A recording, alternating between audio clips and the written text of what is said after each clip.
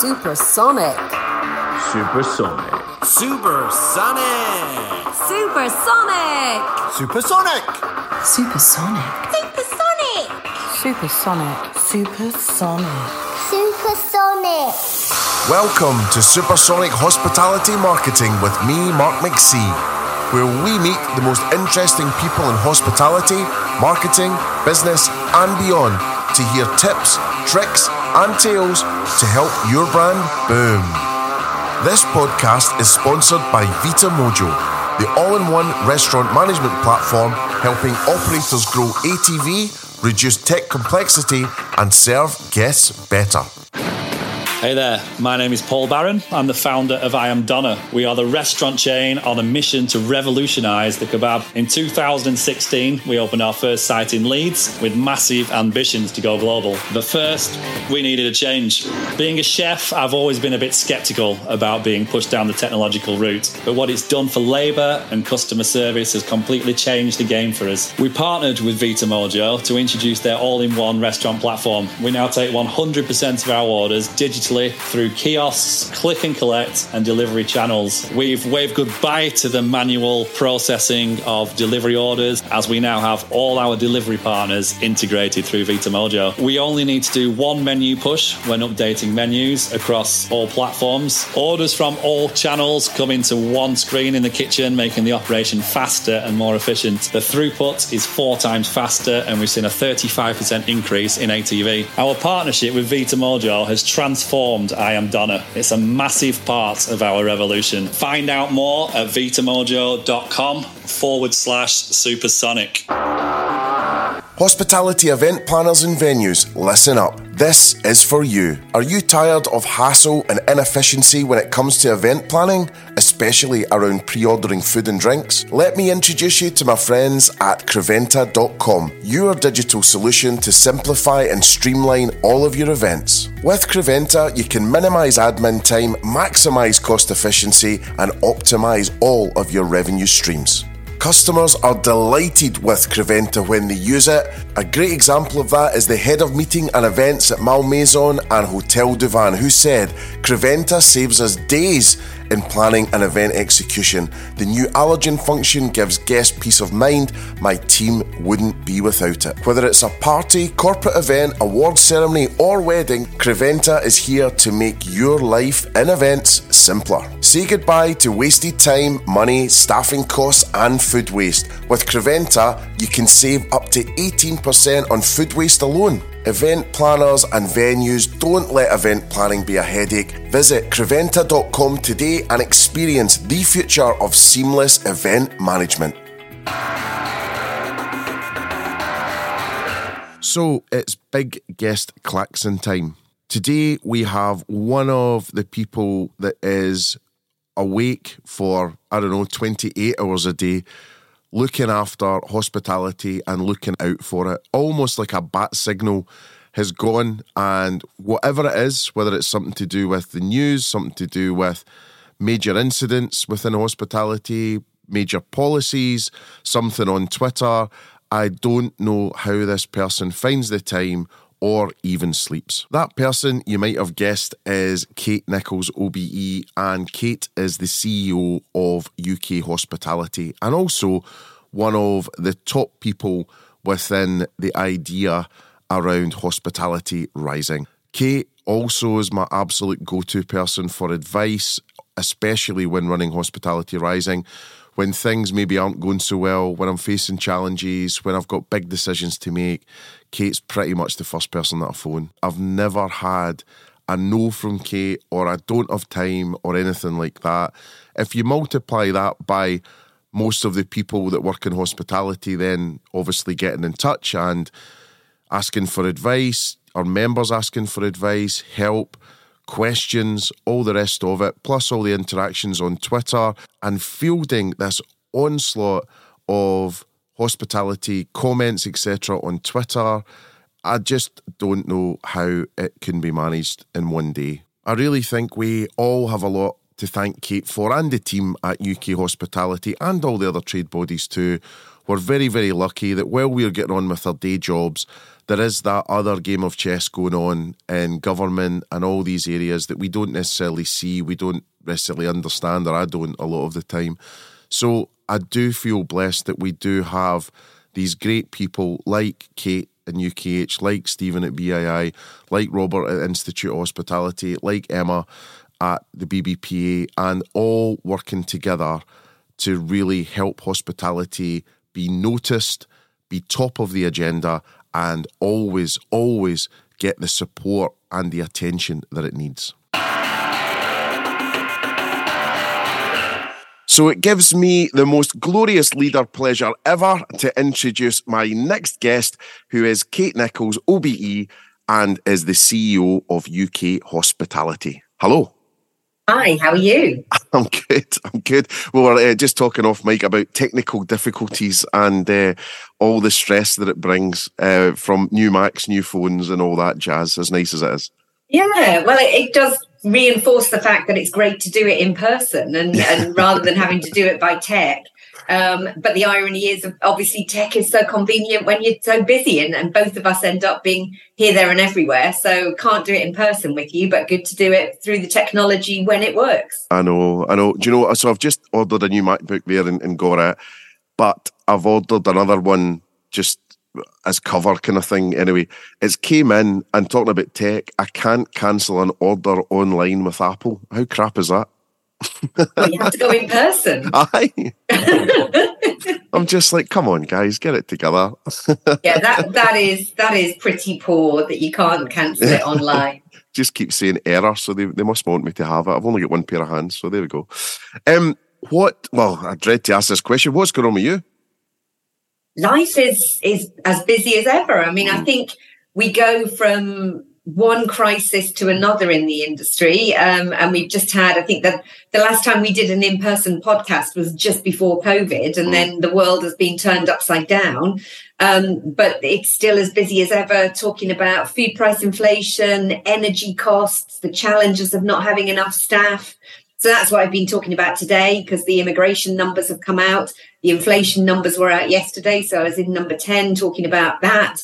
So it's still just that battle to keep the industry front and centre of political attention, to make sure they don't think it's all gone away and everything's rosy. And then trying our hardest to make sure that we can provide advice, insight and guidance to our members so that they can build their businesses and start to grow again.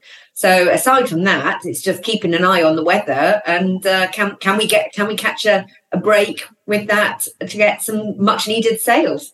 Yeah. And then I'm so amazed when you're saying, I was just a number 10 and all the rest of it. And it's just a completely different world. And since you've been in this job as well, what changes have you seen then from the different leaders being in and the different styles and all the rest of it? Is it quite consistent underneath all that, or is it changing all the time and you're having to go in from square one every time? You're not having to go in from square one, because obviously the civil service acts like a well-oiled machine, and they carry on throughout the whole of the process, irrespective of what changes over the top. But the narrative, what the government's trying to achieve, what they're looking for collectively, changes out of all recognition. But I think, it is a good opportunity to remember how far we've come. I think the last time I talked to you, we just formed UK Hospitality. The objective was, could we have one strong, united voice to get the recognition that the sector deserves?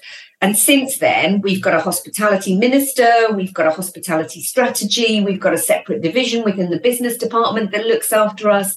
They recognise us as an export earner and an investment partner. When we go in and have meetings, and they call meetings of sort of their business council, hospitality's there front and centre. And the breadth of things we're talking about, just this last couple of days, I've been in talking about international tourism and competitiveness, private investment and inward investment, private equity investment, contract catering and how we feed the nation, schools, hospitals, prisons, as well as high street hospitality and that sort of challenge and war for talent. So, it touches the lives and the experiences of so many people, so many government departments, but everybody knows who we are, what we do, the benefits we bring, and they're all coming saying, how can we help? What can we do? So I think from going from a position where they didn't realise how big and important we are and how structurally significant, to now seeing that hospitality can unlock regeneration in towns and city centres. That was the last conversation I've just had was, South Shields, which is the beach near where I grew up, where somebody said, it's amazing, it's bigger than Brighton Beach. And I'm like, yeah, but it's sandy, it's not stony, it's a proper beach. But, they were talking about how can street food and bars regenerate an area that is really deprived. And that recognition is just great to see that policymakers get it. But you have to navigate then, to go back to your original question, you have to navigate with how does the government work? Boris Johnson, a very different personality and type of leader to Rishi Sunak. So you have to deal with it differently in terms of the evidence base that you've got. But my ability to go in and make a difference and to do my job to lobby on behalf of the sector rests on the information, evidence, the hard data that I get from member companies.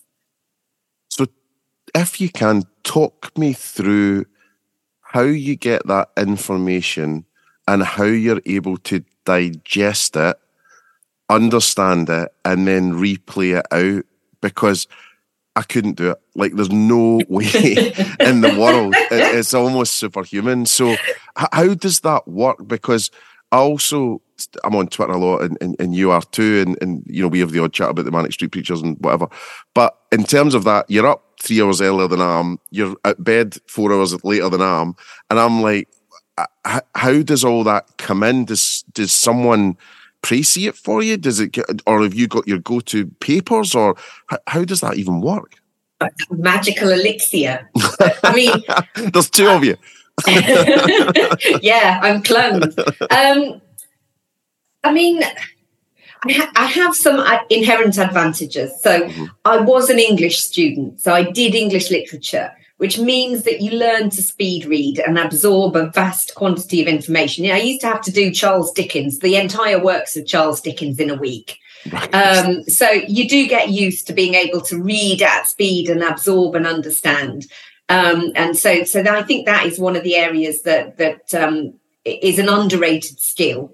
And the university that I went to, you used to have to précis. So the ability to take something that is 2,000 words and turn it into a couple of sentences to make sense of it.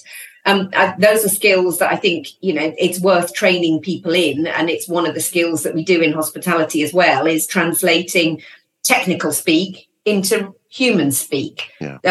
I'm in awe of the people who can do that with ingredients and processes, and turn it from technical stuff and technical jargon in the kitchen to something that really sells it to a customer.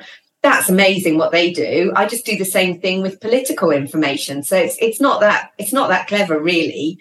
But it's partly, it comes back to, all of my career has been in politics and hospitality. They're two of my passions, and I've been fortunate enough to do it all my working life. And so I do just absorb it, and I am intellectually curious. So I spend an awful lot of my time talking to members, on calls with members. I must do about 6 or 7, on a good week, about 6, on a difficult week, 20 member calls and conversations on a weekly basis. That just means I can touch base with what members are thinking, feeling, what they're telling me is happening on the grassroots. And it's remembering those anecdotes and telling stories. So, it's a hospitality skill, telling stories, bringing something to life, explaining it. It's just that I can turn politics into normal for the operators and operator speak into normal for the politicians.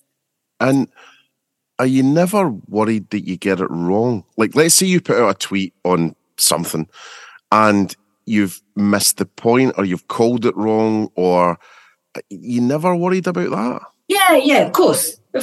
I mean, we're only human. We all make mistakes. And I think it's better to be able to there's two things. never be afraid to say, I don't know. I don't know the answer. I don't guess it. If I don't know, I don't guess it. So never be afraid to say, I don't know. I'll come back to you. I'll find out. I'll get the answer. I'll deal with it. And the second thing is, if you have got it wrong, just say, I explained that badly. I didn't mean that. Or I've got the figure wrong. We're all human. Just my team are forever frustrated with me because I do have a photographic memory for stats. But sometimes I flip numbers around because I've got mild number dyslexia. And sometimes I get my billions and millions the wrong way around, which can be a big mistake. But just correct it. That's my frustration with Twitter. Twitter doesn't allow you to edit and correct. And that's my big frustration with that. Can you now with the blue tick? If you buy the blue tick, you can edit. I'm not going to buy a blue tick. They took my blue tick away. Oh, well, do you know what we got the other day? Hospitality Rising's got a gold tick.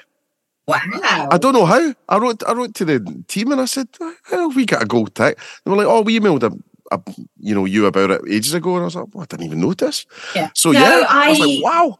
They took away my blue tick, and no, I wasn't going to buy a blue tick back because I think it's now got that reverse badge. Yeah, it's a bit naff. It's not very cool for school. And then so in terms of UK hospitality, then just for people that maybe don't know as much about it as some people might who are listening that might be members and whatever, what's the sort of main pillars of what it is you're there for, and also what would you say to encourage people to get behind it and become a member? I think membership is really important. And obviously we did a lot of outreach during the pandemic and provided lots of information free of charge to everybody to get the industry through. But actually we are funded. We're not for profit. We're funded entirely by members. We're run by members for members. And so everything we do is funded by that. And our power and our ability to influence government is directly connected to the breadth and depth of membership we have. And so, it's the fact that we've got 700 member companies who between them operate 120,000 outlets in the core areas of eating and drinking out, accommodation, meetings and entertainment. That's 95% of the market. And it goes from a single site independent to the largest national and multinational chains. And that's what gives me the credibility with government, because there's nobody big that's not a member of ours. They're all a member of ours. Pubs, bars, restaurants, hotels, in all of those sectors, we have 95% of the market in membership. So government knows that if they're talking to us, they are talking to the sector. You're never going to be able to get to 100%. It would be brilliant too. But the more companies stay outside, the easier it is for government to dismiss or to say, well, we're not going to invite you to the table. And really, that's what it's about. Can we get front and centre and get to the table and have that important voice? And then in terms of what we do, so in addition to that operator member, we've got supplier associates, we've got affiliates, we've got 23 affiliate trade bodies underneath us. So we're like a CBI for the hospitality sector. So that covers indoor leisure, visitor attractions, tourist attractions. So it means we've got a really strong voice for hospitality, tourism and leisure. And what we do, it's really fourfold. We're there to promote the reputation of the sector as a great place to grow, work and invest. And that's why, we've always supported from day one Hospitality Rising, because it's about making sure that we've got a sector we can be proud of and that we tell people all the time the positives about it, because too many people talk the sector down.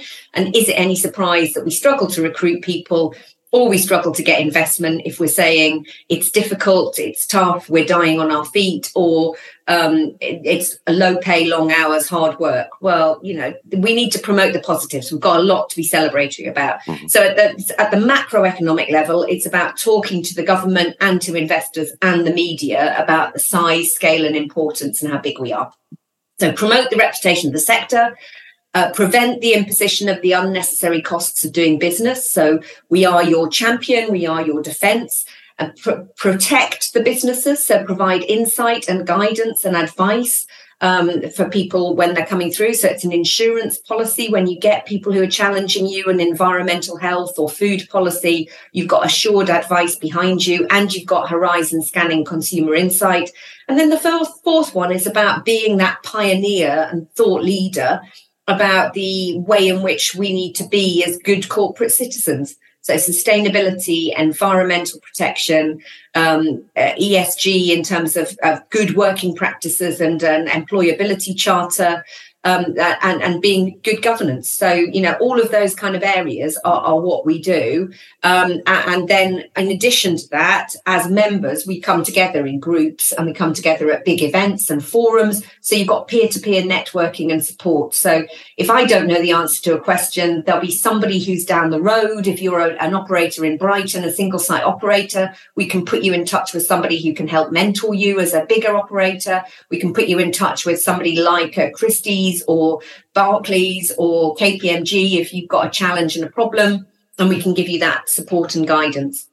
I think as well what you're saying there is completely right. You know, Angela Hartnett talked about it in a video that we did with her lately for Hospitality Rising. She said, look, you don't really get a vote if you're not part of it in a way. Yeah. So it's such a huge thing, you know, and as you're saying, the more might that we have in, you know, organisations like UKH, when we go to government, just the more assured that we're going to look and the more together that we're going to look as well. Absolutely, because, you know, governments don't listen to divided industries. And if we get in a room and we're all saying different things, and actually in 9 times out of 10, the issues that unite us are far stronger and far bigger, and everybody agrees on them. You know, they might have a different set of priorities, but whether you're late night or you're the O2 or you're Excel or you're a pub, they're the same issues that people are grappling with.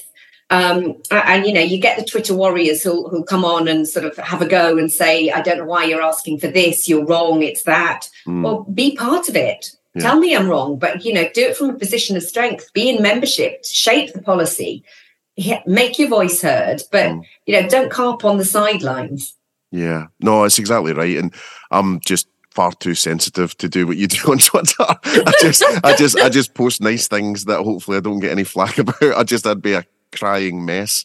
Well, I used to be a crying mess, and then we went through COVID, and you know, there is, if you've had both sides of the vaccine debate calling you a Nazi and sending you gas chambers and all sorts of horrible stuff, and you've had, I mean, I've had about 15 things that I've reported to the police that are the serious threats that over the course of the last 3 years. And you think, I'm just doing my job. So I just don't look at it. I don't look at all the replies. I mean, I have to, because there are lots of people on there who need my help and support. And I try and be as helpful as I can, but you just have to let the rest go. Wow. So I listen to Frozen and sing Let It Go to myself. Build a bridge and get over it. I mean, it's not okay, is it? It's just it's not okay. It's not okay. And I think it's part of the technological world that we've moved into, that things people would not dream to say to your face. No. And they'll say online. And I think we just need to be kinder. You know, I'm quite taken. I've done quite a few interviews recently about no-shows in restaurants and stuff about theatres where people are disruptive and noisy and things like that. And you just think, we just seem to have lost our manners coming out of COVID. Just this, you know, a couple of things that don't cost anything. Just be kind and be polite. Yeah. No, definitely. It's funny. You're seeing it in different guises. Like I was up in London the other day there, and I definitely found London even more sort of selfish than I had seen it for a while. I just hadn't been for a while. So I was just quite surprised with, you know, some of the behaviour, like, you know, just walking onto the tube or music out loud or, you know, barging around and things like that. And I think we had some manners during COVID. I think we were actually quite nice to each other, you know, as we were all going through it together. I mean, coming out of COVID, I know obviously it's a horrendous thing for the world. Was there a few positives for hospitality coming out of it? Yeah, I do think there was. You know, at a government level in my world, you know, we certainly now have recognition and engagement and appreciation at a government level that we didn't have before. And as I say, coming out of it, we've now got a hospitality minister, we've got a tourism minister and a food minister. So, you know, 3 ministers that are really helpful and strong and good to be lobbying and putting pressure on. We have a hospitality recovery strategy, a tourism recovery strategy. We need to keep reminding government, but they saw what happened when they closed us down. And when we weren't working and we weren't open, the economy went into reverse. And every time we reopened, you had positive GDP growth. So at a government level, there was an appreciation. I also think there was an appreciation at a customer level and a public level about what we do and the importance. And, you know, 2 years spent reminding everybody that we're the 3rd largest private sector employer. We're bigger than automotive, aerospace and pharmaceuticals put together. But also people recognised and valued a safe space where they socialised with friends. And I still think they've got that. They value coming back out. I mean, you turned off hospitality, you turned out the light and life from our town centres and our high streets, and we've got it back. And I don't think that appreciation from the consumer has gone away. I still think they feel warm towards us. So I think those are 2 positives. And the 3rd and final positive is it was horrible that it went on so long and we were in and out of restrictions and closed down. I don't think that could ever happen again. I don't think the economy in the country couldn't afford it, but I don't think the country would go for it again. And so I think, you know, that was a scarring experience, and the industry has got long COVID, economic COVID, but also mental health and well-being for the sector. But I don't think we'll ever go through that again. And it demonstrated beyond any doubt how resilient, dynamic, innovative our operators are, how big-hearted, collaborative, cooperative the sector is. If you're in the sector, I don't think you realise how cooperative we are, but you step outside of it and you work in another sector, people don't help each other like they do in hospitality, and hospitality showed its big heart. Yeah, I mean, I think a couple of things I'm just scribbling away as you're talking. The agility, I think, was so admirable. The fact it was, whether it was Yummy Pubs doing their Meals on Wheels type stuff, whether it was Lane Pubs in Brighton in the main, you know, instant outdoor, takeaway windows, delivery, Foghorn Pub in Port Slade, that was my local at the time. They bought a wee bike and, you know, poor Niall was cycling around, you know, Brighton and Hove delivering beers and milk jugs, you know. My local Fuller's Pub, which had an Italian pizzeria alongside it, turned itself into an Italian deli and served, you know, decanted all the catering sizes of flour into smaller sizes of flour for retail customers, kept their local supply chain going because, you know, the producers who were there just for cheese and tomatoes and flour, they would have fallen off a cliff. And let's not forget, you know, there's a whole load of the hotels who housed the homeless, fed and housed our NHS workers throughout the whole of the crisis, and did care packages for them and you know, came through and delivered. We pivoted to help, we pivoted to survive. And then that agility is what got our teams through and our staff through. And then has stood us in good stead as we've had to adapt to the new world. Yeah. It feels like a lifetime ago, doesn't it? Yeah. If you look at it now, you know, you can't think what we went through and how we did it, but it does feel like a lifetime ago. But we are going to have a long sting in the tail. Yeah. And, you know, a couple of things are quite interesting at the moment. And by the way, just to say from me, thank you for all you did and the team during COVID. I mean, it was crazy. You were on my telly box quite often. It's like I know her. But yeah, I mean, just thank you for all you and the team did. It was phenomenal. And, you know, it just, and all the other trade bodies well, just really helped all of us. So it was phenomenal.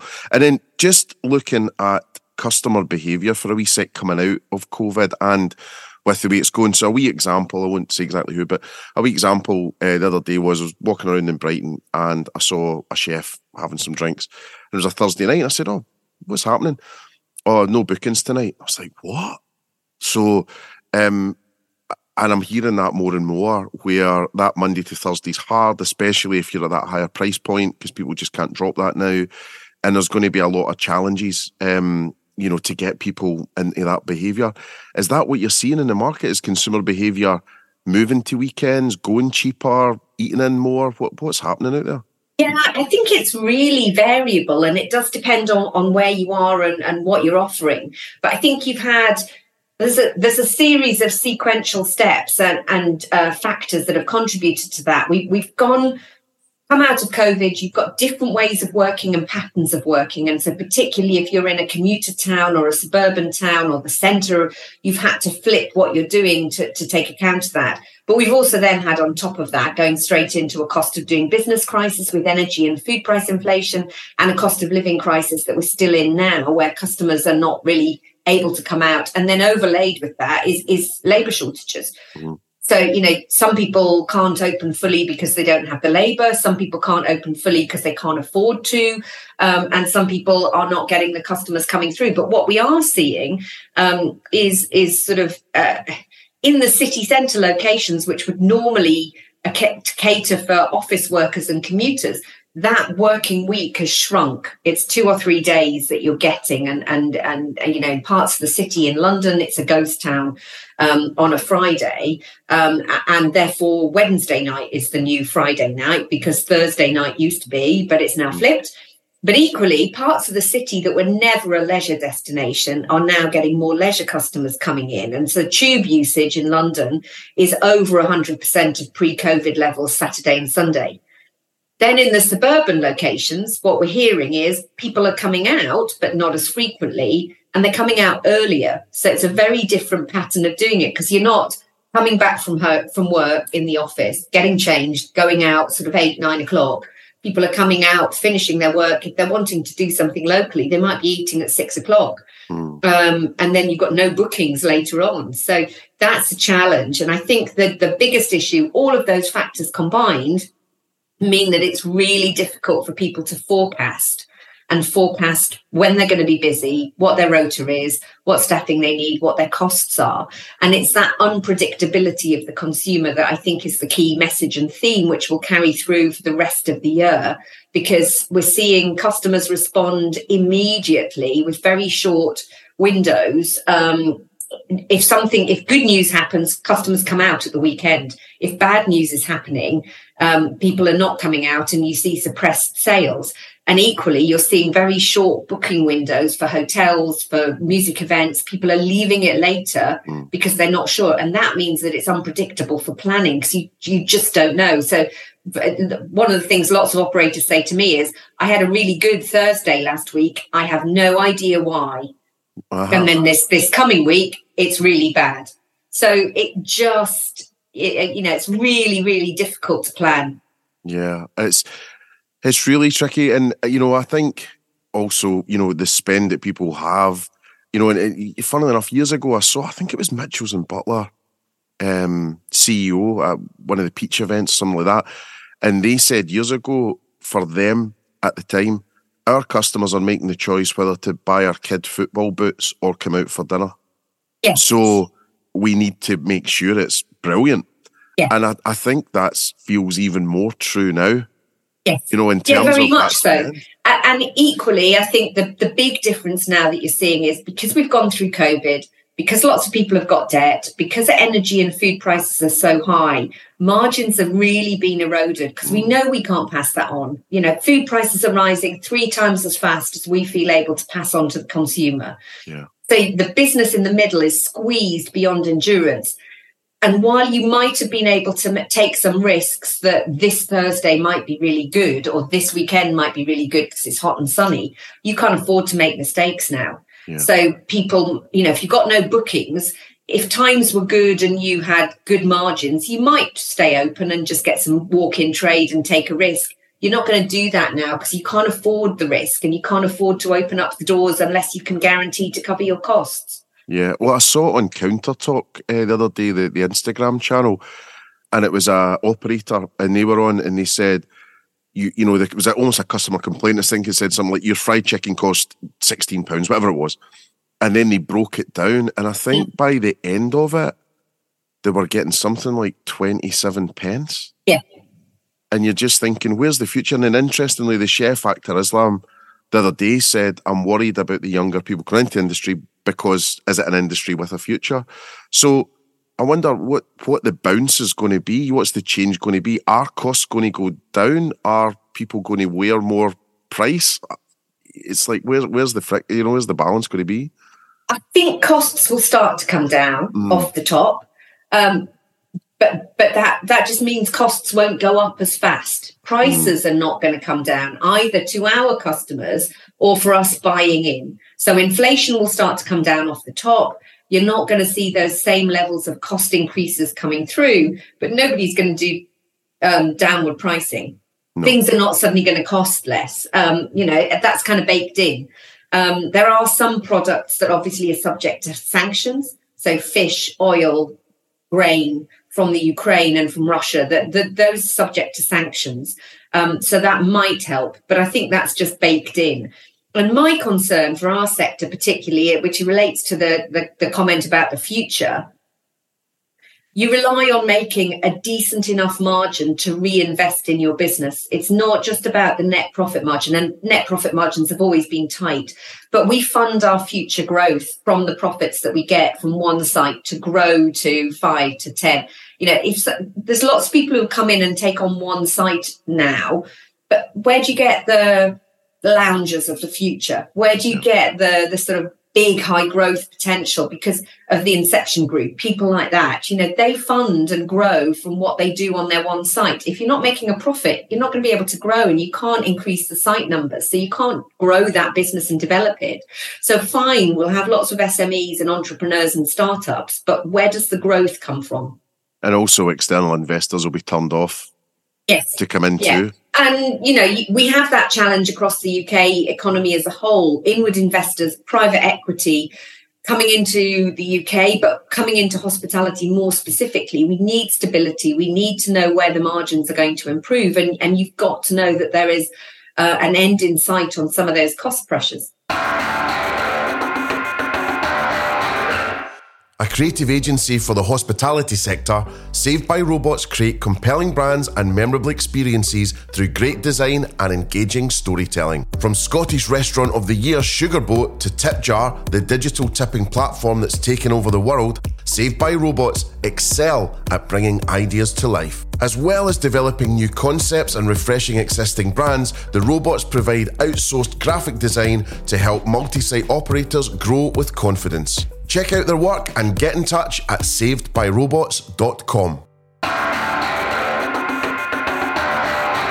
So, was Brexit a good... I'm not going to ask you that.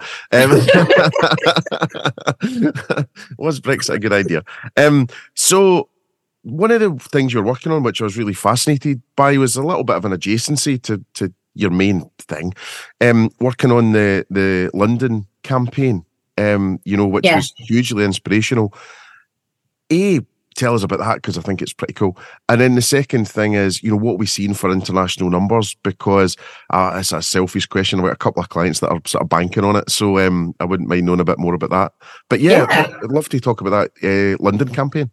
Yeah, so Let's Do London was the marketing campaign, and we were working closely with the Mayor's office. He had a COVID business recovery forum.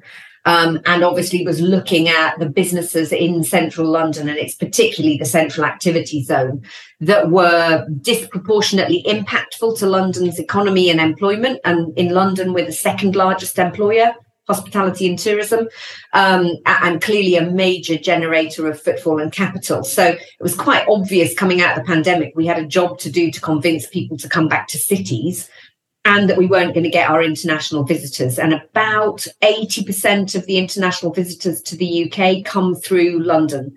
So London disproportionately skews towards international tourism. So if you haven't got that, those businesses were going to struggle.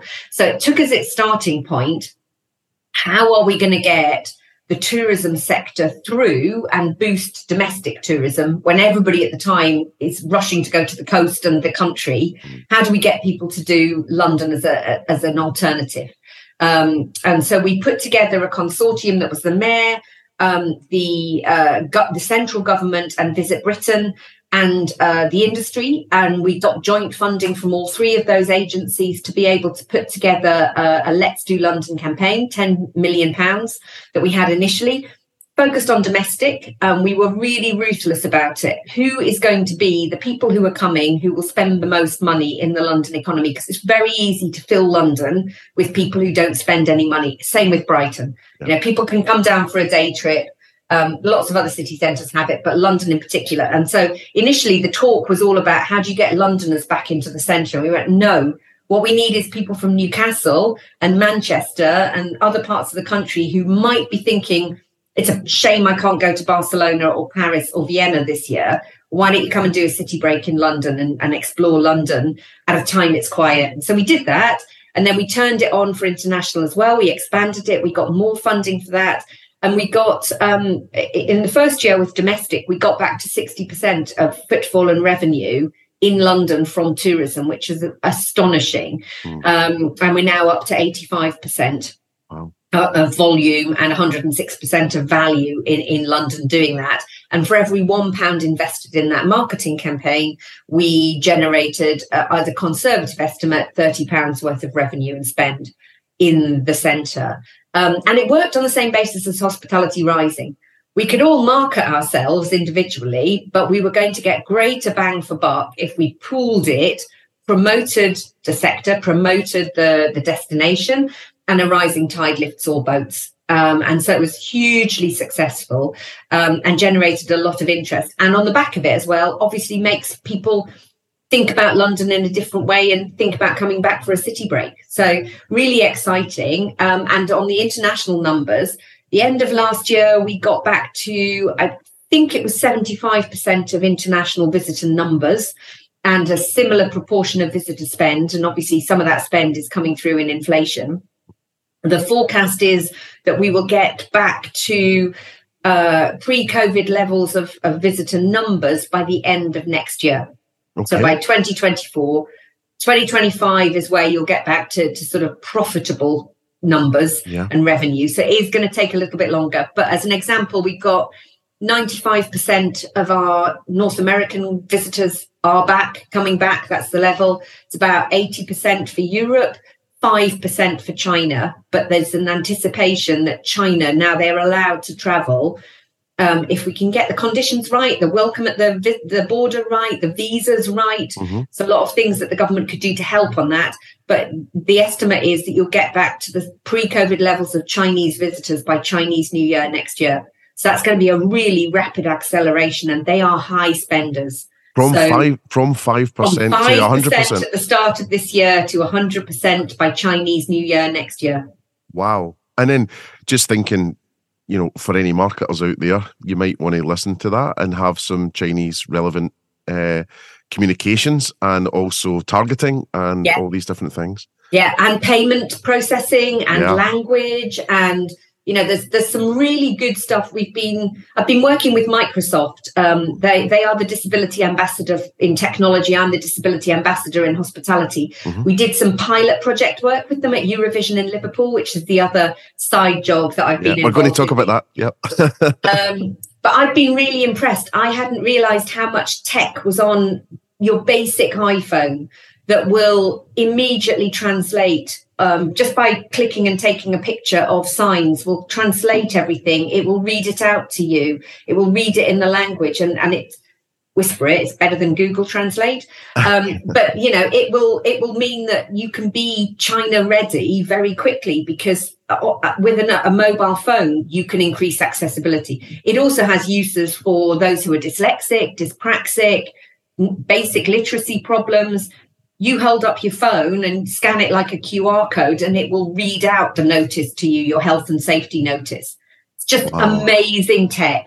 So you can turn it that you've got a normal menu. Any waiter or waitress will be able to deal with a menu for a deaf person and a blind person just with an iPhone. Wow. Or other mobile phones are available. Not many. Well, I think that would be really interesting, actually. I think that's a workshop or a webinar or something waiting to happen to say Are You Ready for the World? Yeah, well, we piloted it and tried it because obviously we were getting a lot of Ukrainian volunteers coming and working on Eurovision. And they were testing the tools to see whether it was better than they were finding normally. And they just said it was transformational. But, yes, in terms of are you ready for the world, that language barrier is key. But from a marketing point of view, being ready for the finance and finance processing is also key. Yeah. So, yes, love to do a seminar on that. We've got lots that we can share. Oh, we're going to do that. I think it'd be so helpful to marketers out there and for businesses. Yeah. So something I wanted to say as well publicly was giving you full credit for Hospitality Rising. And the reason I'm saying that is a few things, because I think we had a lunch thing at the Savoy, all very la-di-da, where we were all doing the Wuhan elbow and all that jazz as we came in. I think it was about allergens, but it very quickly turned to COVID chat. Yeah. And then we had a wee squirrely conversation across the table, and I think you were talking about the chef shortage. Yeah. I want to say. Yeah. So we talked about that. Then we talked, and then I think you talked about Army Be the Best. Then you talked about the London campaign we've just talked about. And basically, when you add all those things together, all right, it did take me 2 years for it to click in my head during COVID. But really just to say thanks, because, you just basically came up with it and said, we need to do this. So I kind of walked away with it as a wee note, and then COVID happened, and then nothing happened. And then it was only then when David McDowell sent out that tweet, which was from the BBC, that it was like, oh, actually, we should give this a go. So thanks. That's quite all right. Yeah. I think my team say that's what I do quite a lot, is sort of walk in, pull out the pin, throw a hand grenade and walk away. You did. Somebody else deliver it, but here's an idea. Yeah. Well, thanks for nearly killing me with all the stress of it all. But yeah, no, so, and just say thanks for you've just been so helpful through it and so supportive, and UKH have just been phenomenal. But also you did take it on board, because I mean, that so many times you and I will have both been in the same meetings where people say we've got a real problem, we need to get everybody together, we've got a perception problem with the industry, we need to change perceptions, we should be marketing ourselves. And you were the only one who took it, drove it forward, got the creative idea behind it. I mean, all credit to you, you got straight away what I was talking about. And the fact that we were talking about it, I think it helped that neither of us were HR and recruitment. Yeah. But we were, communication and marketing. It's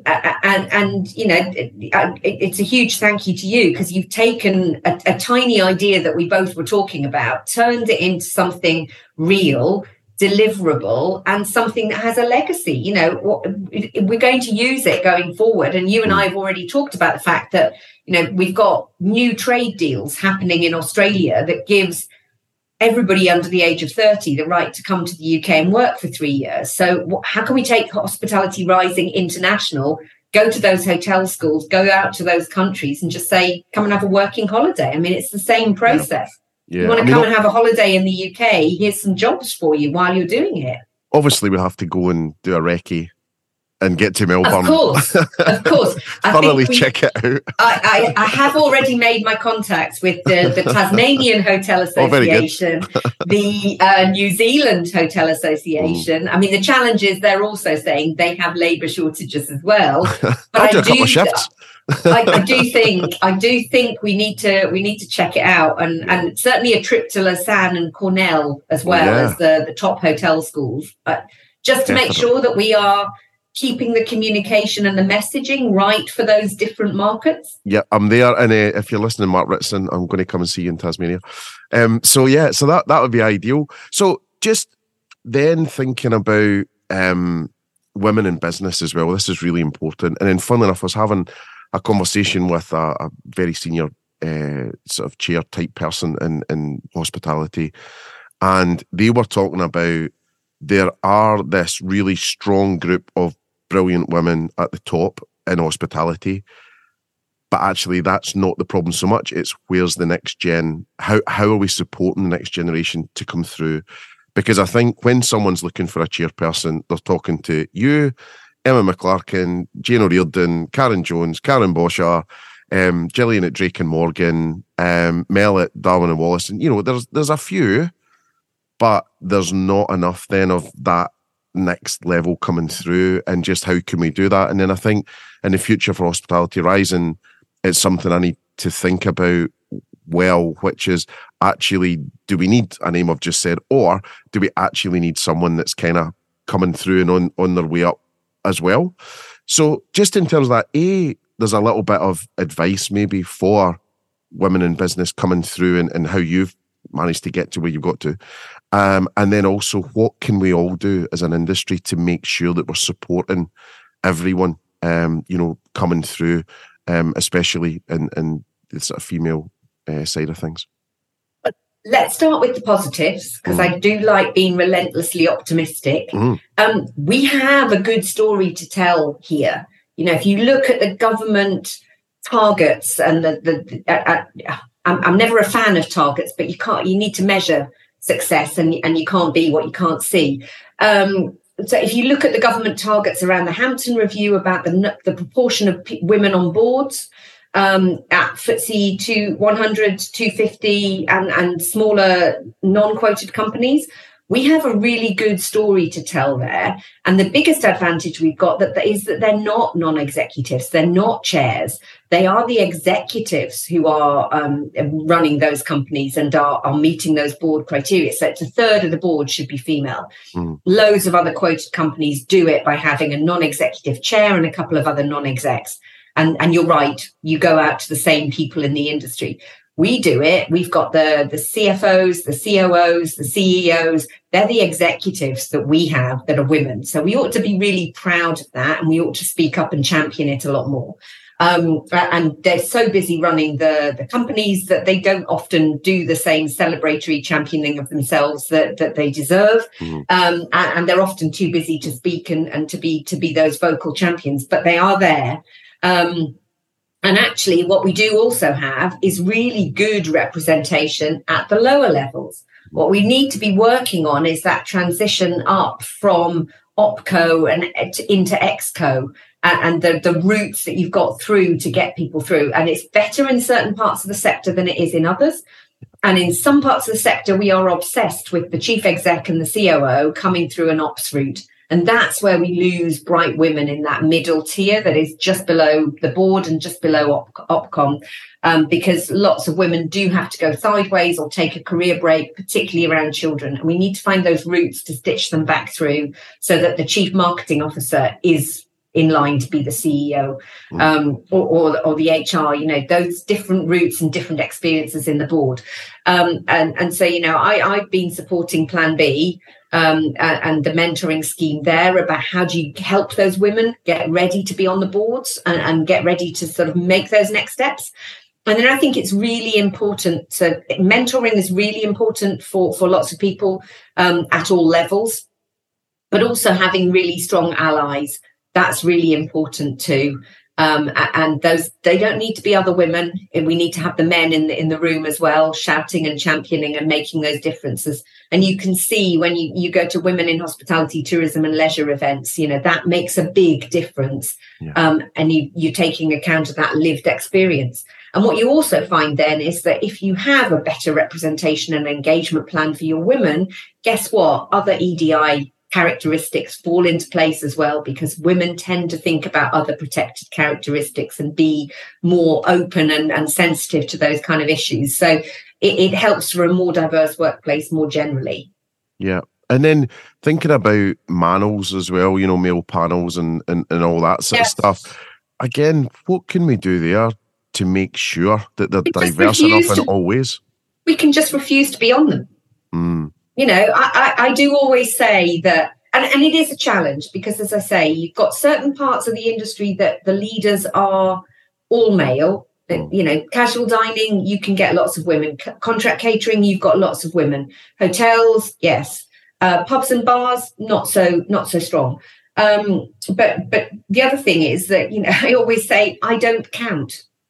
I don't count towards your diversity quota and criteria. If you've involved me, that's not really making sure you've got genuinely diverse panels. Yeah. But equally, we need to hear from those with merit. But that's the single biggest thing we can do collectively, is to say we need and deserve better. But then it does mean that for us as women, we have to say yes a bit more. I know we don't like it, and I know lots of people are too busy, but panels are easier. But you know, I always take every opportunity that's granted to me, and because I think it's helpful to be that representative voice. But as I say, you know, I think if you're looking for a diverse panel and you can only come to me as a female, you really need to have an operator there alongside. But that's what we can do is to just demand better of our conference organisers, and then bully some of the people and cajole some of the people who really should be speaking, who don't accept invitations to speak. Yeah. Well, it's interesting. A couple of things on that. One, years and years ago, do you know, I think it was Pub 15, Pub 16. I was doing a panel, and Jonathan Downey was on it, and Jonathan refused to be on, unless it was more balanced, and it ended up being. So, you know, that was the first time I had seen that, you know, sort of act of, you know, kind of allyship. So I was like, well, I was really like blown away with that. You know, actually, I was like, I didn't know you could do that. Okay, great. You know, I'm going to think about that more often. And then the second one was, there's a fantastic podcast to look out for. He's a couple of years old now, and it was Adam Buxton, the comedian, and he was interviewing a professor. Was it Diane? Something. Anyway, I'll put it in the show notes. And she was phenomenal. She's from Colombia, and she talked about it. And just what you're saying, there was actual, and this isn't being stereotypical or anything like that, there was data to prove that women are less sort of outwardly going than men. So men, what she was saying was, men, even if they know nothing, would still go up on the stage and blah. And women actually do know it, but then don't have the confidence to do it. There's a lot of data out there that, you know, a man looks at a job application, a sort of advert, and says, yes, I can do 70% of that, I might as well go for it. And a woman looks at it and goes, I can only do 70% of that, I'm not going to go for it. And the example I always give is Emma Causa. I've worked with Emma and Holly Addison around Plan B mentoring. And I remember Emma going on stage to talk about this new mentoring scheme she wanted to set up. Did she have any volunteers? And half the men in the audience put their hands up to say, yes, they would like to be part of this. And then it's for women. You know, it's about lift as you climb, and it's about trying to make sure that the people, the women and the men at the top, can bring and create the ladder for people coming further up, and create that talent pipeline. And you don't get women putting themselves forward, but all the men felt confident enough to say, yeah, I'd like mentoring. Yep. And you have to push the women, which is why allies are so important, because you do get the good girl syndrome, that people sit back and wait to be noticed and wait to be asked, and they don't put themselves forward. And you need to cajole them and say, you know, you have got something really important to say, really valid to say. Yeah. There is a big amount of imposter syndrome. And I was on a conference panel with Nick McKenzie. Uh-huh. And I think I was interviewing him about EDI, and we talked about it beforehand to say, you know, do you have imposter syndrome? Because I think, you know, most people would look and say neither of us do, but actually you're more likely to get a woman admitting it. I'll happily admit I've got imposter syndrome all the time. But Nick McKenzie saying that he had it, but still went ahead and spoke. You know, I think those kind of breaking down those barriers, being open to talking about it, but encouraging people to take those opportunities and say you are good enough, and you do have something that is worth us hearing. Yeah, and I think, you know, to Nick's, you know, sort of kudos as well. You know, being vulnerable is a great leadership trait, right? And it's just admitting when, you know, you admit your human feelings. And then just back to the men saying yes for mentoring. It's half the word, isn't it? You know, they've just went, men's in the title, I'm in. Yeah. Let's go. Yeah, it should have been a test. If you put your hand up, you clearly don't need mentoring to improve your self-confidence. Yeah, woo mentoring. Yeah. So yeah, that might have put them off. I don't know, but yeah. And then just in a similar track, you know, looking at diversity inclusion and also the LGBTQIA plus agenda, and you know, obviously there's been a few things lately on the trans community, which is part of that.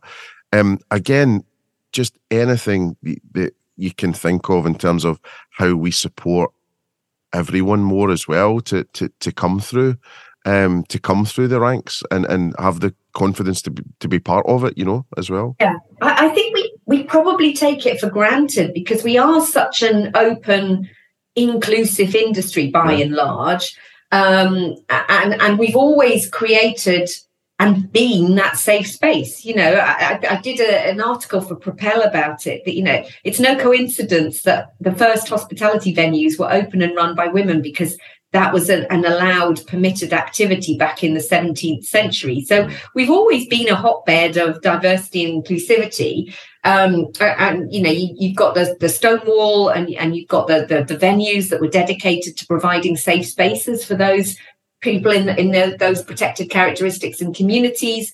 We need to be making sure that we're better at actively listening and understanding the lived experience of those people and not making assumptions. And that all of those protected characteristics, and I include disability in that, that's one area where we are particularly weak, and we need to do much more, both in terms of employment and accessibility as consumers. And we can't make assumptions on behalf of those people that we are trying to be open and inclusive to. So I think it's just doubling down on the listening, understanding, hearing what those concerns are, and trying proactively to respond to them. And look, it's one of those areas, it's back to your point earlier about what do you do if you get it wrong on Twitter. You admit we're all human, we make mistakes, there are going to be problems, but let's try and work through with the best of intentions. Yeah. Well, I think, you know, in terms of being more racially diverse, you know, at those higher levels too, I think that would be good, you know, in a positive move, and it should be the way it is. But I think we were at a conference lately, and Lorraine from Be Inclusive was running a panel, brilliant panel. But then, you know, there was a comment when you looked out at everyone that was in the audience, it was skewed towards males, and it was very white, you know. So again, I think it's just, you know, looking at maybe what people can do within their own companies to make sure that they are, you know, supporting everyone positively and you know, and as I say, actively listening about what is holding them back. You know, it's the same as the National Trust. I was involved in a conference, and they were talking about what they were doing. You know, how is the countryside open and accessible? And you think, hang on a minute, why is that not accessible? But it's about trying to work out why people feel excluded, or why they don't feel it's relevant to them, or, you know, why was that audience predominantly that characteristic? Do the rest of them feel that it's not part of them? Is it a particular segment of the sector that we've got a real problem with in diversity, and how can we overcome that? Yeah. I think that's right. And in terms of the disability side of things, we were definitely cognizant of that with Hospitality Rising, although we haven't went far enough.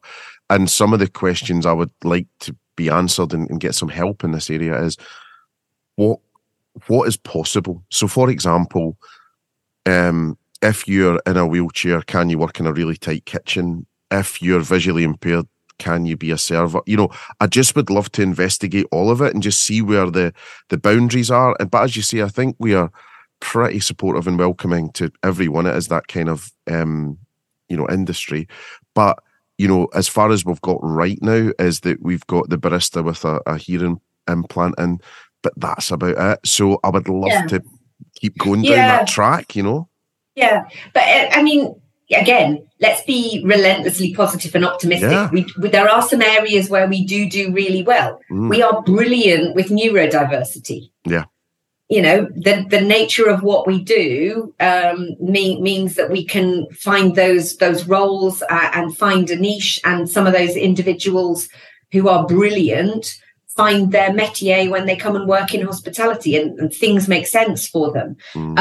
There are going to be roles that are more challenging for those with physical disabilities, but there are still roles elsewhere in the sector and elsewhere in the company that they can fit and can play a really good role. And again, it's about listening to the individual and not making assumptions. Yeah. So I was at a round table recently with government talking about this very issue. And there's a brilliant guy from Coke who is in a wheelchair, does have disabilities, but said, people make assumptions about what he can and cannot do, and he doesn't want that. He can make the decision. He can tell you what he can and cannot do, and then you can make adaptations. And I think people are scared about having that conversation with somebody who does have a disability or is differently abled and has challenges in various areas.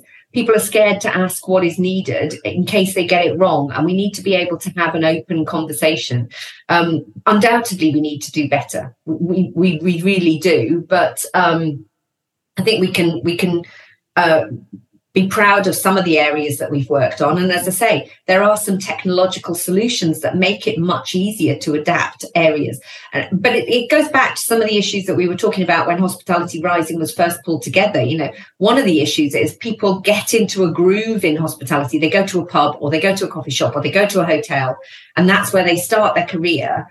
And they don't like it, but nobody is there telling them, well, hang on a minute, that role might not be right for you, but look here. I get people saying, well, I don't want to work 7 o'clock till 1 a.m. Well, okay, don't go and work in housekeeping in a 9 to 5. Go and work in contract catering. Go and work here. But we don't tend to signpost them because we've never marketed the sector as a whole. Yeah. And that's what's so brilliant about Hospitality Rising. It's sort of saying, look at what these opportunities are. There's something here for everybody. And that's whatever protected characteristic you've got or whatever ability you've got. We need to be celebrating that. There's so much more to do. I mean, I'm really excited about year 2 if we manage to pull it off. But, in terms of, I think there's more direct messaging on, wages. I think there's more direct messaging on, counterbalancing the perceptions that are there of it's not flexible. Go and be a baker in Gales or Pret. If you're a morning person and live the post person life. I've done quite a few media pieces today and yesterday around migration and around labour shortages. And that often comes up that, what people are wanting is flexibility. So that came out today in a CIPD. People want flexible working. Well, actually, what they really want is variable hours. And that's what you give in hospitality. And we're a 24/7 industry. If you want to work 2 hours a week in a particular place and somewhere else, we can do that. But this idea that it's all late night and unsociable hours, it isn't. But we've got to promote the sector as a whole. No, and another great idea, you were a lot of value at the Savoy that day. Another great thing that you spoke about was this start here, go anywhere. And I think that's where we were talking about the Army and Navy ads. Like that's still inside, a notebook somewhere that we have to get that campaign out, which is start here, go anywhere. And I think that's got to be another campaign as well. And, I've had a few bits of feedback lately saying, I don't think your campaign went far enough. I don't think this was right. And it's like, whoa, this is a marathon, not a sprint. Just, of course we've thought about all these things. We're not daft. It's just that was the first cab off the rank. Yeah. And also it was about a funnel and that it wasn't supposed to be the solution to everything. But I think now we've got a better story from the rest of the industry behind it. Because I'd always seen it as what's the widest bit of the funnel at the top where we can capture the most people.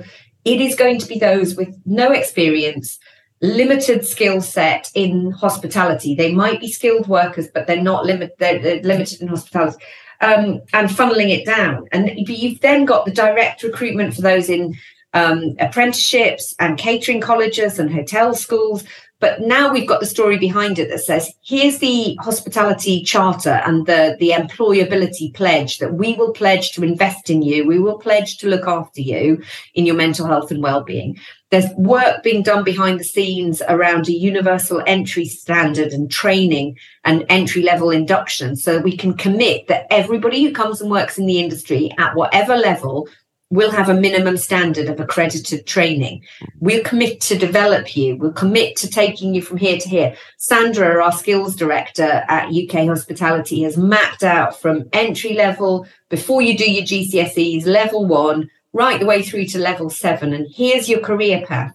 And again, if you can do that it's accredited training, it's recognised to a standard, the industry gets behind it, then you've got a really compelling message to young people to say, come and work for us. You can start with no experience. We'll train and invest you. And in 2 years' time, you'll be a manager earning £50,000 to £60,000. Yeah. And you might be working around the world, or you might be a receptionist in the Goring wearing an Armani dress. Yeah. You know, those kind of things. I know we don't think of it as selling it, but the amount of time I talk to young people and say that receptionists in the swanky London hotels all wear designer suits and help customers who are celebrities, that kind of thing matters, and traveling the world matters. Yeah, and the only thing that's stopping us doing more with Hospitality Rising is budget. So if everyone actually got together, you know, what is it, 3.5 million people working in hospitality, something like that? Yeah. Right. Yeah. So if everyone gave a tenner for all them, we'd have double what the army's got. Yeah. Do you know what I mean? And all of that money, that's the other thing that I think people forget about. All of that money is going on marketing. Yeah. It's not going anywhere else. It's going on advertising, and it's getting that message out. You've done a brilliant job reaching half of all 16 to 24-year-olds, which was our target market, on TikTok, which is their preferred medium, in a way that excites their interest and translates that through in 6 months to 100,000 job applications. You know, we're only getting started. If we had more money to reach more people, think about what we can do. And before everybody then jumps on and is listening and saying, well, what about the schools and what about the courses and the catering colleges and all of that? Yes, there's a lot of work that is done around that, but that's different to reaching and capturing the attention of your average 18-year-old who's coming out of school and is looking for their first entry-level job. Yeah, definitely. You know, I can't. I mean, if we thought back 6 months and we saw these numbers, you would have said you're having a laugh. You know, and consideration looks like it's changed from 1 in 5 to 1 in 3. So I'm actually worried about that because I don't really have anywhere else to go. So I think maintaining those numbers would be good. So listen, I'm worried about your time. So a couple of things then, just fun things. Eurovision, tell me about that. What happened? I'm chair of the ACC in Liverpool, which is the venue. It's the M&S Bank Arena, the exhibition centre, the conference centre and the hotel. And they were looking for somebody who had hotel and F&B experience to be a non-executive chair, just like you were saying, and to be that kind of figurehead and promote that venue in the same way that we did London, because it's owned by the council. So it's one of the legacy community venues that was set up when Liverpool was City of Culture. Mm-hmm. So it's there for the residents. And they said, it's really quite a simple task. We just need you to be a figurehead chair and it's not much to do. And then within the first year, we're making the bid for Eurovision and seeing if we can move Elton John so that we can host it. Because you had to clear...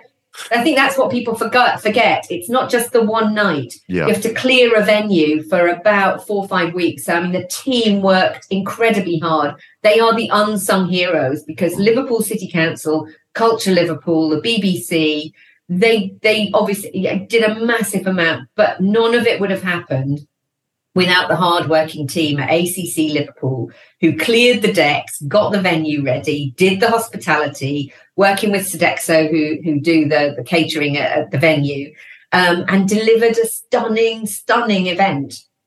And what about, how many people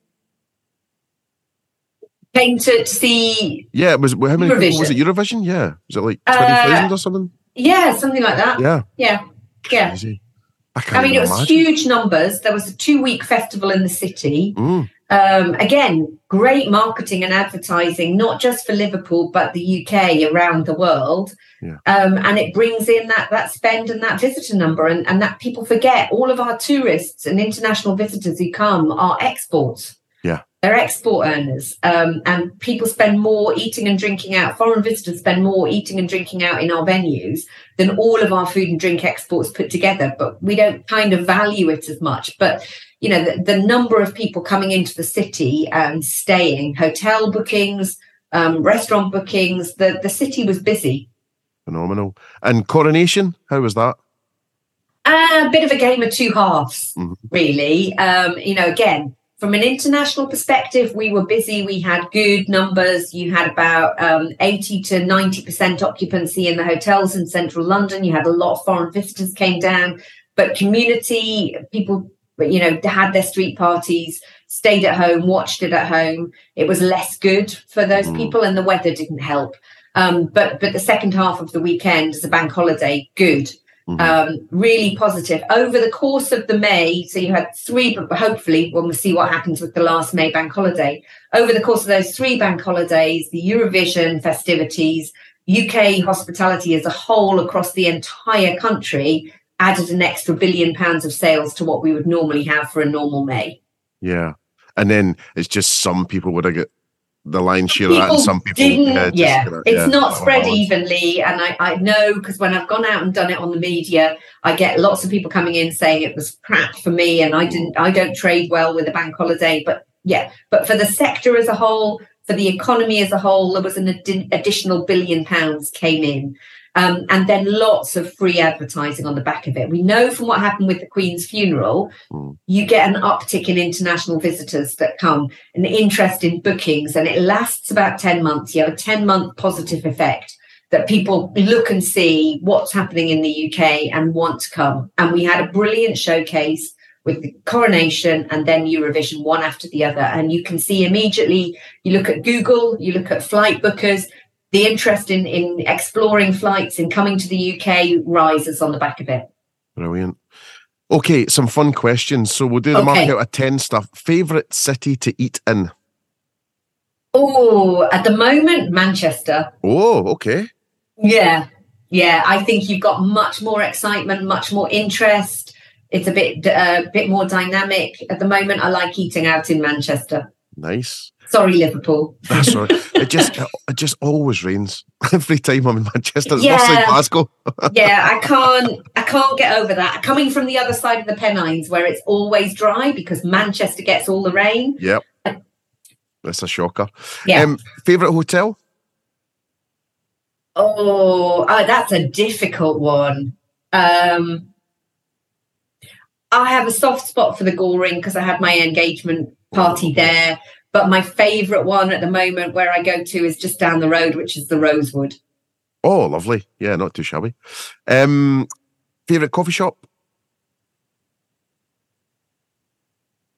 Oh. Yeah, because I'm such a coffee addict, anywhere and anyone doesn't matter. I'll just go anywhere for coffee. Just need the refueling. Yeah. Do you know what? I get some nice coffee sent to me the other day.